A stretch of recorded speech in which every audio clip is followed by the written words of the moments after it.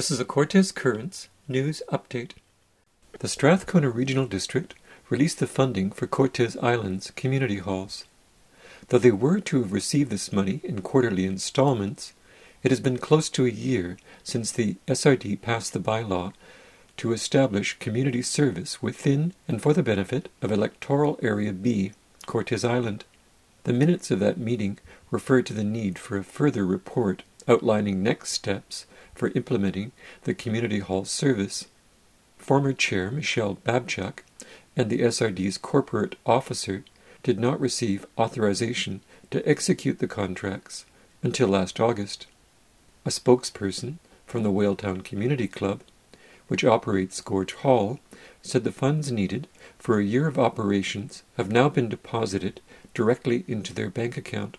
Manson's hall manager, Lavelle, confirmed that a similar deposit was made into the Southern Cortes Community Association's account on Friday, October 30th, 2020.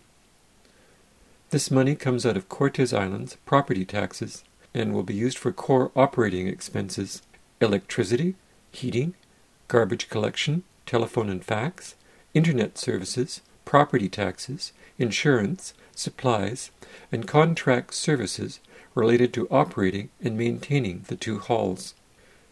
Clarke's 2018 study of 20 community halls between Haida Gwaii and the Southern Gulf Islands found that almost all of them were funded through property taxes.